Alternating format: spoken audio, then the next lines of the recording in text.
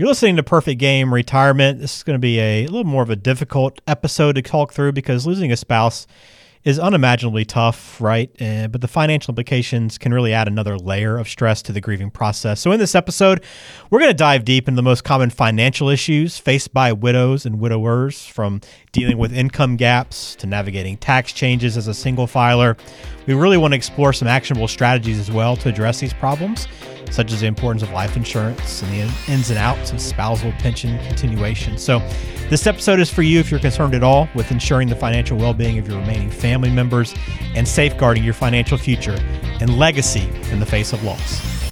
Welcome to the Perfect Game Retirement Podcast with former professional baseball player and now financial coach at Black Oak Asset Management, Ryan Ledman.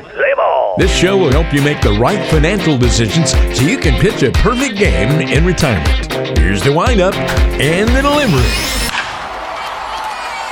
Welcome in, Ryan. Glad to talk to you again today. How's everything?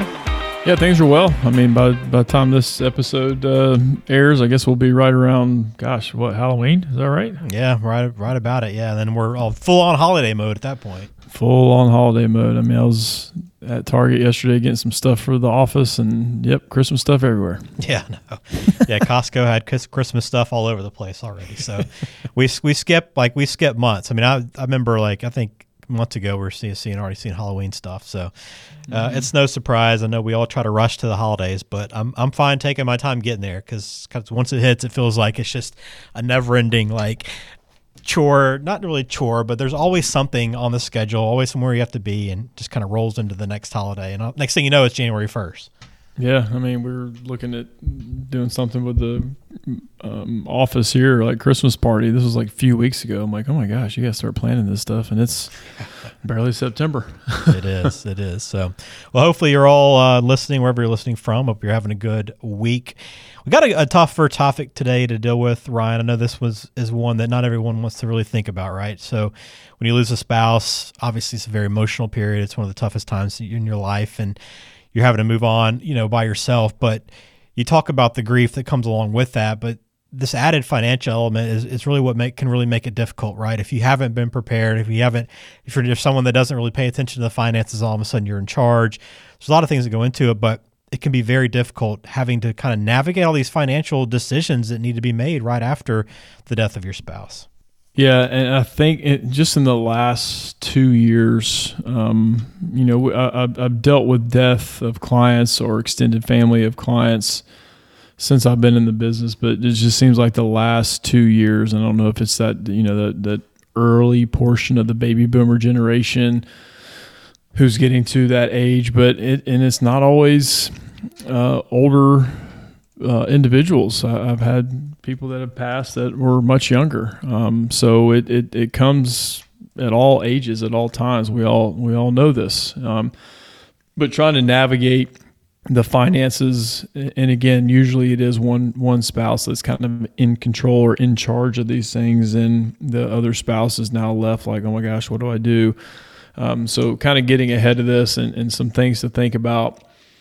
Obviously, we walk our clients through that when they do have a spouse that passes away to help them out in any way possible. But it's a real thing, and it's something it's not an easy transition. I had a recent client pass away who was not old, and met with the spouse, and they said, life continues to be thrown at you. It's not like all of a sudden, okay, my spouse has passed away, let me just take some time. No, life just keeps happening. It keeps happening. And you get this stuff thrown at you, and this stuff, like a lot of times it gets overwhelming. So having someone that can help you out afterwards is where we like to help people out in that situation. Absolutely. So we're going to try to go through this today, talk about some of the areas, again, that can be difficult and some of the challenges there, and really how to solve for these things and some planning strategies you can take on now. So for those people that have lost their spouse and they come to you, I know the first question is always, am I okay, right? Am I going to be okay? What are some of the problems that you see for people in these situations? Yeah, I mean, when it comes to their finances, sometimes there is a income change. Now, it could be a variety of different things, but one is probably the most relevant is a Social Security benefit is lost. So The silver lining of Social Security is you get to keep the higher of the two. So if you have a spouse, my husband, wife, and one passes away, the higher benefit stays with whoever's left behind. So that's good. But at the same time, the other benefit is gone, whether the spouse is claiming their own benefit or a spousal benefit, something's going to be lost. And so it's now one income coming in from Social Security. Well, some people think, well, okay, obviously it's only one person, so that's only fair. Well, sure, it's fair, but it's still an income adjustment that you have to think about.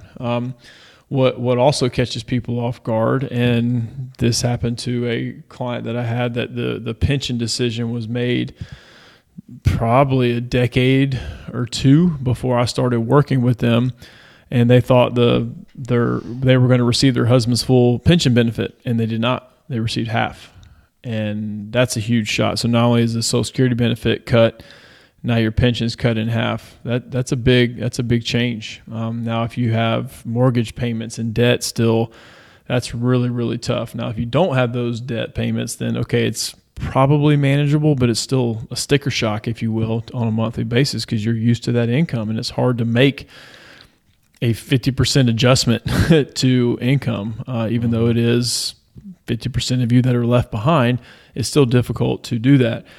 And from a taxation standpoint, you get a couple years. Now, again, consult your CPA on this, but you can still file married filing jointly if your spouse passes away that year. And then I think for the next 2 years, you can file widow status, which is basically married filing jointly from a tax table standpoint. But then after that, it's single filer. And if you've never compared the two the taxation percentages are still the same, but the income thresholds are very, very different. So it's very easy to move through the income tax bracket. So a lot of times you lose a spouse and then you get thrown to a higher tax bracket, which sometimes you may think that makes no sense. Well, take a look at it. Look at the tax tables. I didn't make them up, but there is some financial benefit of married filing jointly versus filing single once your spouse has passed away. So there's adjustments not only from an income standpoint or an income gap standpoint, but from a taxation standpoint that we've seen happen many times over. Well, let's address that income gap then, that problem, because this is one I know will probably keep people up at night, right? When you're trying to figure out how am I going to pay for things, how can I cover whatever expenses. So you obviously can do some planning ahead of time in order to account for that and be prepared for that. So how do you solve for that through planning? Yeah, I mean, some of the biggest, and I shed some light on the one previous, but if you do have a pension, is the spousal continuation. So keeping that income going. So I would rather take a little bit of a monthly hit, meaning getting less per month, knowing that my spouse will continue on and receive the exact same amount. So that's one area to be familiar with. And if you haven't claimed that, if you do have a job that you will get a pension, there's a lot of things that go into it. Like I said before in previous episodes, how much assets do you have outside of it? What kind of Social Security benefits do both of you have? And is there an age discrepancy? Is there a health discrepancy? You know, if one spouse is very, very sick, then chances are they're probably not going to live beyond the other spouse. So maybe you do take, if you're the one receiving a pension and your spouse is the one who's sick, well, maybe you do take the highest option, highest payout, because they're probably not going to supersede you in death. So again, a lot of things that factor into it, but getting some sort of a spousal continuation. And I'm usually, the previous example I gave was half, 50% joint survivor. I would at least go 100% joint survivor or 75%, meaning you get a certain amount while you're both alive, and then when one passes away, you get 75% of that total. Or when 100% is you get the same amount no matter what, no matter who's alive. So that's the one I usually kind of go toward, but there are some strategies to claim that maybe you get a higher benefit, but you have other assets to supplement any income hit once that one spouse passes away. The easiest influx of capital and potential income is life insurance. I get so many people that go, oh, I'm going to be retired, I'm going to be this, I have no debt, I don't need life insurance. Well, you may not need life insurance. When you get to that age, it's a want. You either want it or you don't. So there are great life insurance policies out there that last, that more toward like a whole life type policy or an IUL or something, but it's going to give your spouse some sort of cash flow insurgence right away, whether it's paying for costs that you may have as soon as someone passes away, but you can also turn that lump sum into an income stream, whether that's an annuity or a SPIA, single premium immediate annuity, where it supercharges your income, or at least it supercharges your nest egg, because that life insurance is tax-free. And it adds to the estate of the person that is passing away, which we talked about before, estate planning.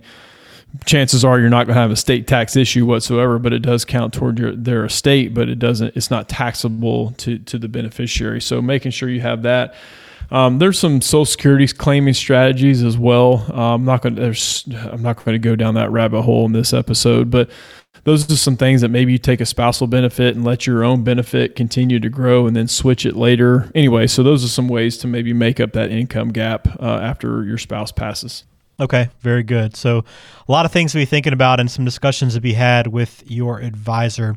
Let's shift gears a little bit then. So there's obviously other people to take care of in the family. So once you know that the spouse is taken care of, you can focus on the family, kids, grandkids. Are there any common mistakes in this area that you see when you're working with people? Yeah, I mean, you're right. They focus on their spouse first, and once kind of all those mental boxes are checked, if you will, then it's okay. What's the next lineage down? What legacy am I leaving my kids? And where I've seen these things kind of go wrong, if you will, or maybe not the right way, is if there's not communication. I think there should be communication before this happens. Like, hey, this is how my estate is going to go. Here's, we have a will, and here's how the trust is laid out. You're not going to receive this huge pot of money at once. You're going to receive this, and there's going to be a trustee that controls the money, and you get it here. So being very candid and open communication, I think, is better than just going, they'll find out later after I'm dead. I don't like that reason. There's truth to that reason. I don't like that reason. If you're really intentional about who you're leaving behind, I think communication is better to do so. So you got to communicate. Again, making sure those beneficiary forms are updated. Oh my gosh, I've seen them where they're wrong. When we get clients, I'm like, is this your right beneficiary? Oh no, it's my ex-spouse. Like, oh my gosh. Or this is my second marriage. And so if you put your second spouse on there, you're basically de-inheriting your kids.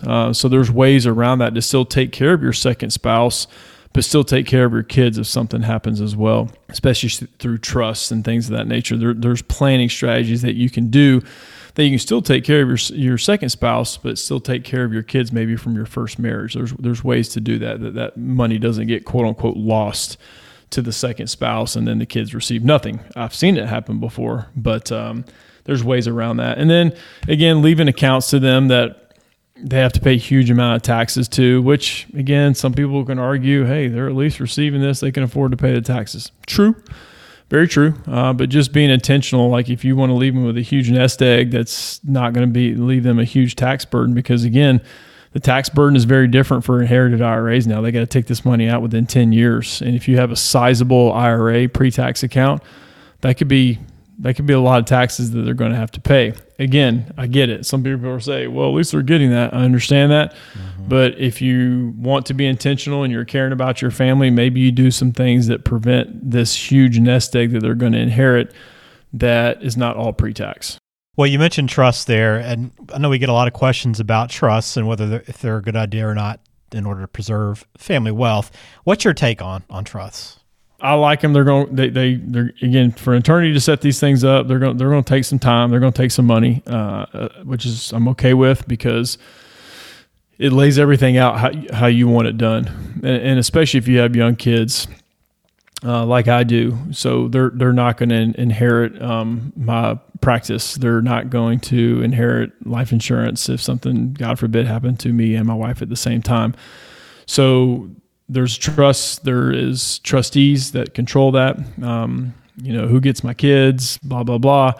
but there's control on that life insurance money, the assets that we have. The succession plan for my business obviously has really nothing to do with my kids, because they're 12 and 9. I don't know if they want to be advisors one day. So I'm going to assume they don't want to be, and they want to do their own thing. If you ask my son, he says he's going to play in the NFL. I'm like, okay, great, play in the NFL. I'll be your financial advisor. There you go. But just again, I've said it before, it's controlling it from the grave. So we stipulate exactly, hey, at this age, they get this. When they graduate college, they get this. When they turn 30, when they turn 40, when they turn 45, you can go as far out as you want to. So pay a little extra money, and you can control and have this thing set up to where you want it exactly done how you want it done, versus just going, oh, yeah, we're good. We got beneficiary forms figured out, and you don't put contingents on there. You just put your spouse, and that's it. Well, that's going to go through probate. They got to figure that out. Now, it will pass on to your kids, but how is that set up? Don't leave that up to the courts and to the state. Leave that up to you. All right. Very good. I know this is something that most people dread thinking about, and rightfully so, but there are some things you can do now and prepare yourself for this possibility, right? And make sure you're taken care of. The last thing you want to do is have to worry about, where your income's going to come from, or how much money you have, or how you're going to pay for your bills the next month when you're dealing with everything else that comes along with this situation. So if you have questions, you want to sit down and get everything sorted out on your end, please reach out to Ryan. The team at Black Oak Asset Management are happy to help you. You can find them online at blackoakam.com. Also, the phone number, 470-508-0508. All right, let's turn to the mailbag. Got a question for you this week that came in from Randall. I've never worked with a financial advisor before, but I'm thinking it might be time to start as I get closer to retirement. What are the things I'd be most likely to mess up if I try to do it all on my own? Good question. What things am I most likely to mess up? Well, there could be a variety of things, Randall. I don't know what your area of expertise are, but I mean, obviously it's a biased answer. I think hiring an advisor, again, whether it's us or somebody else that you trust, it just takes one thing off your plate in retirement. You want to get to retirement and worry about as least amount of things as possible. And I think money is a big part of that. And if you can get someone that you trust and you don't have to worry about that, sign me up. I mean, if I was not an advisor at my age, I'd probably be doing this on my own, the investing part. But once I got to retirement, I'm like, okay, this is a completely different animal. There's a lot of stuff I don't know about. How to decumulate my assets. When am I claiming Social Security? Taxes, what does that look like? What is Medicare? What plans am I I would not want to do that on my own. So that's sometimes where if I think people don't need an advisor, I'll tell them that. And I'm like, but maybe as you get closer to retirement, this is something you offload on someone else, maybe us, maybe somebody else. But I do think we take a lot of the emotion out of money. It's always going to be emotional, but if the market is going down and all you have to do is click a button, which even if we do manage money for people, they can go in there a lot of times and they can do their own thing if they need to or want to. But I just think we're a voice of reason. I think that's where a lot of times we earn our money, is talking people off the financial ledge, if you will, when it comes to when markets move and go crazy and elections pop up and the media is going crazy. There's too much noise out there, and we try to be that voice of reason that's providing knowledge and wisdom, not just information that you can get at any time you want to. So, Randall, I don't know what would be the most likely to mess up, but I think the emotions would be the thing that we could help out the most, or any advisor could help out with the most when it comes to your financial plan. Awesome. Great question, Randall. We appreciate that. All right, let's throw one your way, a personal one to finish our Getting to Know You segment to close out today's show. So I know you've traveled a good bit, and I don't know that any of the places on your minor league schedule might fall under this. It might be one of your answers, Ryan. But what's the most beautiful place you've ever visited? Yeah, no disrespect to those little minor league cities, but nothing's jumping off the page except for Myrtle Beach, and because we got to go to the beach. But I mean, Myrtle Beach is Myrtle Beach. I haven't been anywhere like super exotic. I mean, I've been to Mexico, Caribbean. I am kind of a beach bum. I like that sort of thing, but I've never been like to Europe or the Far East or anything like that. But I mean, I'm an outdoors guy. So honestly, going to Colorado and sitting at, 11,000 feet with no cell phone reception and snow on the ground and my camo gear on and a rifle in my hand. I mean, that's probably the most beautiful place I've been, because the scenery is unbelievable. But even going to Colorado when in the middle of summer, I mean, we've been on some hikes that I have some pictures that it's just like, oh my God. I even look back, it was it wasn't this past summer, but the summer before, and looking at some of the lakes on top of these huge mountains that we climbed on top of, and I'm like, that is unbelievable. I still can't believe that I've been to some there that looks like that. It just looks like a postcard or a picture. So I would probably say, at least for me, it's been in the Rocky Mountains in the middle of the woods, whether it's with my family on a hike or me and my buddies hunting for elk, one of the two. That's really cool. Yeah, it is a beautiful area. It's no surprise that more people move out there because if you find activities to do in the snow, there's plenty. I mean, even if you don't like to ski, snowmobiling's pretty awesome, and hunting obviously. But then the summer months are just as gorgeous and beautiful as the winter. So it is a cool area. All right, very good, Ryan. That's a wrap on this week's episode of Perfect Game Retirement. Again, if you need help, want to think ahead and have your finances in order in the event that you lose your spouse, you definitely want to have that plan in place and take the step today to do that. Just visit blackoakam.com or call 470-508-0508. Ryan, hope you have a good week. We'll talk soon. You too.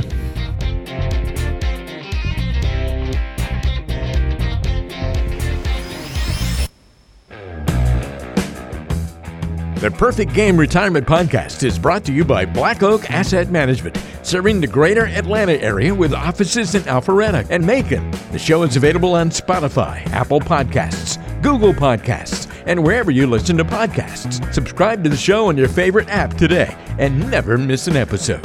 Just search for Perfect Game Retirement to find us. You can also visit blackoakam.com to listen to past episodes, to contact Ryan Ledden, and to learn more about how to pitch a perfect game in retirement. Information provided is for informational purposes only and does not constitute tax, investment, or legal advice. Please consult with a qualified professional before taking any action. Securities and registered investment advisory services offered through Silver Oak Securities, Inc., member FINRA SIPC. Black Oak Asset Management and Silver Oak Securities, Inc. are not affiliated.